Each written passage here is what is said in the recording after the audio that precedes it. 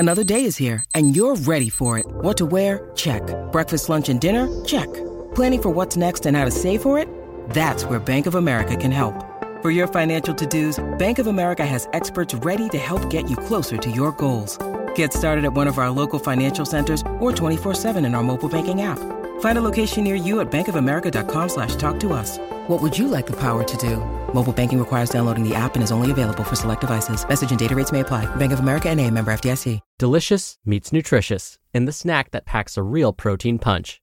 Wonderful Pistachios. Each 1 ounce serving of Wonderful Pistachios has 6 grams of protein, giving you over 10% of your daily value and making Wonderful Pistachios one of the highest protein nuts. But perhaps more than that, I love all of the flavors they have. Their sea salt and vinegar ones are my favorite when I'm craving that flavor but want to keep it healthy. But that's just the tip of the iceberg. Wonderful Pistachios come in a variety of flavors, like chili roasted, honey roasted, smoky barbecue, and jalapeno lime, perfect for enjoying with family and friends or taking them with you on the go. Whether you're a pistachio purist who loves cracking open every nut, or you prefer the convenience of no-shells pistachios, Wonderful Pistachios has got you covered. Grab Wonderful Pistachios and elevate your snacking game today. So fill up with a healthy snack when hunger strikes. Visit wonderfulpistachios.com to learn more. That's wonderfulpistachios.com. This is Optimal Health Daily, episode 1599. Sprint intervals or endurance training? Which is best? By Bryce Hastings with lesmills.com. And I'm Dr. Neil, your host and narrator. Happy Monday. Thank you so much for being here and welcome back to a new week of Optimal Health Daily. This is where I read to you from some of the best health and fitness blogs on the web, kind of like an ongoing audiobook, and always with a bit of my commentary at the end. And with that, I'm going to keep this intro nice and short, so let's get right to today's article as we optimize your life. Sprint intervals or endurance training. Which is best? By Bryce Hastings with lesmills.com. You know you're getting old when you begin statements with, I remember when. Well, guess what? I remember when we're all obsessed with low-intensity, long-duration workouts because they got us into the fat-burning zone. Gyms everywhere were full of people walking slowly on a treadmill while reading a magazine. Heaven forbid you broke into a jog. Then you'd be burning carbs. The theory seemed good. We burn mostly fat during low-intensity activities. You're probably burning mostly fat while you're hearing this. The problem is you don't actually burn much of anything because the intensity is so low. As a response to the lack of effectiveness from exercise at a sleepwalking pace, high-intensity workouts appeared. No more reading magazines. Have you ever tried to read a magazine while you're doing a burpee with a tuck jump? Suddenly, fitness gurus everywhere were competing to see who had the toughest workout. Fast forward another few years, and now we have what researchers are terming sprint intervals. Short bursts of very high-intensity intervals with the claim that even 4-minute sessions can change your life. In fact, the latest idea is that intervals just 4 seconds long are enough to change your fitness and muscular output. The tendency when something new and sparkly comes along is to throw out the old approach because it's just old and newer must be better. However, as my good friend Dr. Ginger Gottschall says, quote, we have decades of research demonstrating the effectiveness of longer duration workouts. Why would we suddenly think they have no benefit? End quote. So where does this leave us?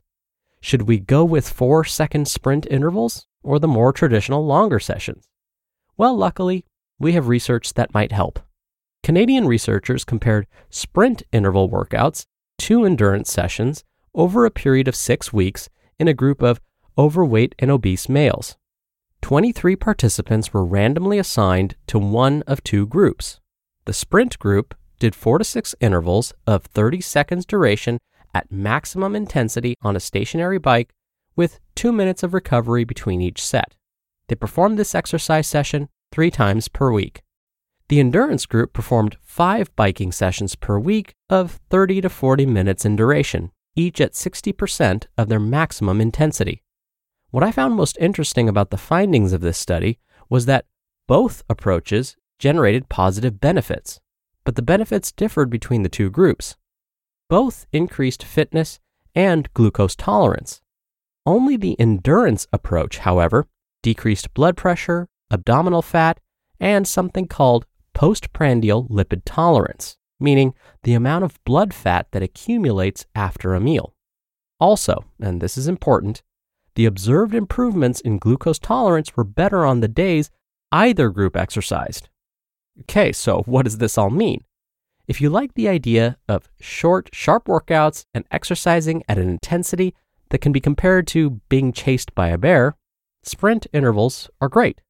If you're happy doing longer sessions with less intensity, endurance sessions are also great. But really, a combination of sprint intervals and endurance sessions is best. Research from our lab used Les Mills grit to demonstrate the superior effects of a combined approach.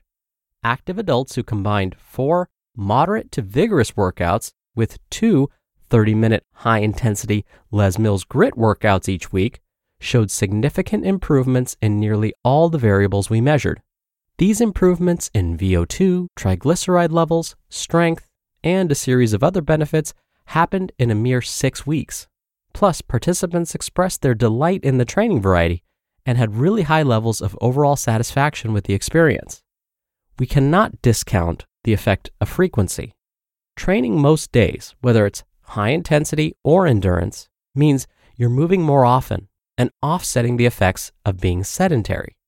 This was evidenced in the Canadian study by the fact that the participants had better control of their glucose on the days they trained, regardless of what type of session it was.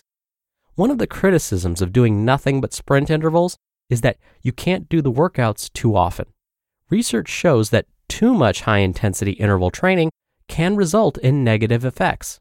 And in the Canadian study, sprint participants exercised just 3 times per week, compared to 5 for the endurance group. Even the 4-second group could only train 3 times per week. A mix of workout intensities allows you to do your endurance training on the days you're not doing the sprint intervals. So, in summary, try to be active most days. Embrace training using sprint intervals a couple of times a week to give your fitness a nudge. And don't let endurance training become a "I remember when" thing of the past. Endurance workouts may be too slow to outrun that pesky grizzly, but this more chill type of exercise means you can come back and train tomorrow as well.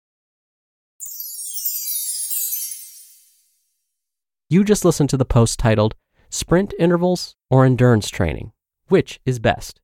By Bryce Hastings with lesmills.com. We're driven by the search for better, but when it comes to hiring, the best way to search for a candidate isn't to search at all. Don't search, match with Indeed. Indeed is your matching and hiring platform with over 350 million global monthly visitors and a matching engine that helps you find quality candidates fast. Ditch the busy work. Use Indeed for scheduling, screening, and messaging. 93% of employers agree Indeed delivers the highest quality matches compared to other job sites. One of the things I love about Indeed is that it filters out incompatible applicants. So when you're hiring, the process is much faster, and you only have to consider applicants that are already likely to be a great fit. And listeners of this show will get a $75 sponsored job credit to get your jobs more visibility at Indeed.com/health. Just go to Indeed.com/health right now and support our show by saying you heard about Indeed on this podcast. Indeed.com/health. Terms and conditions apply. Need to hire? You need Indeed. Dr. Neal here for my commentary. So today's author Bryce is absolutely right. Use a combination of both high-intensity training and longer-term, lower-intensity endurance training. That's how we achieve optimal balance. Too often, we'll hear of the latest and greatest workout or diet and think, this is it. This is the thing that's finally going to get me to my goals. If I just do this workout or follow this diet every day, I'll hit my goals. Well, consistency is important, don't get me wrong. But sometimes being too consistent can actually lead to setbacks. For example, as again, Bryce mentioned, Performing high-intensity activities day after day can actually be problematic. Instead, staying consistent with activity in general, but adding in some variety, is important. So, moving the body consistently, but in a variety of ways, may be most important. All right, that'll do it for the Monday episode. I hope you have a great start to your week, and I'll be back here tomorrow, as usual, where your optimal life awaits.